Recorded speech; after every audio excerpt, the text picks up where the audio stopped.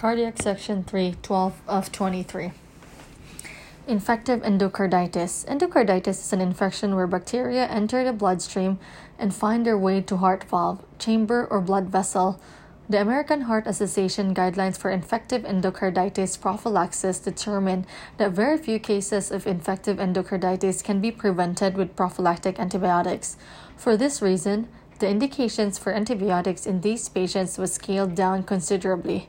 When considering who should receive antibiotic prophylaxis for endocarditis, we must consider three areas. Who is at risk? Does the surgical procedure increase the risk? What is the appropriate treatment? Who is at risk? The following conditions are associated with the highest risk for developing infective endocarditis.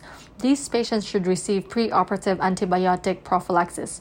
Previous infective endocarditis, prosthetic heart valve, unrepaired cyanotic congenital heart disease, repaired congenital heart defect if the repair is less than 6 months old, repaired congenital heart disease with residual defects that have impaired endothelialization at the graft site, heart transplant with valvuloplasty.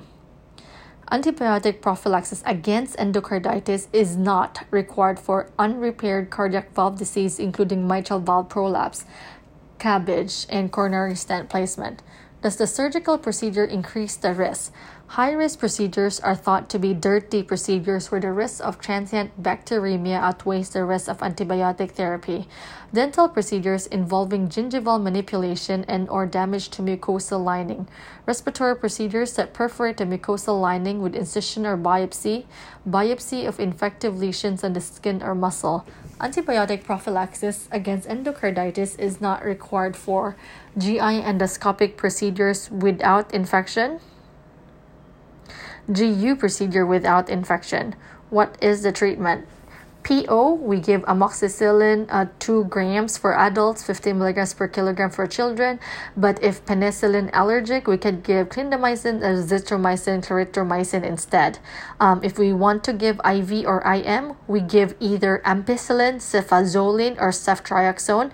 Ampicillin 2 grams, cefazolin 1 gram, ceftriaxone 1 gram, and for children, it's always 50 milligrams per kilogram.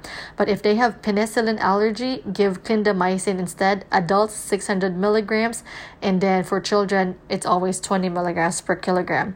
Please note that these guidelines change frequently and what is cited in the text may not be the most up-to-date information.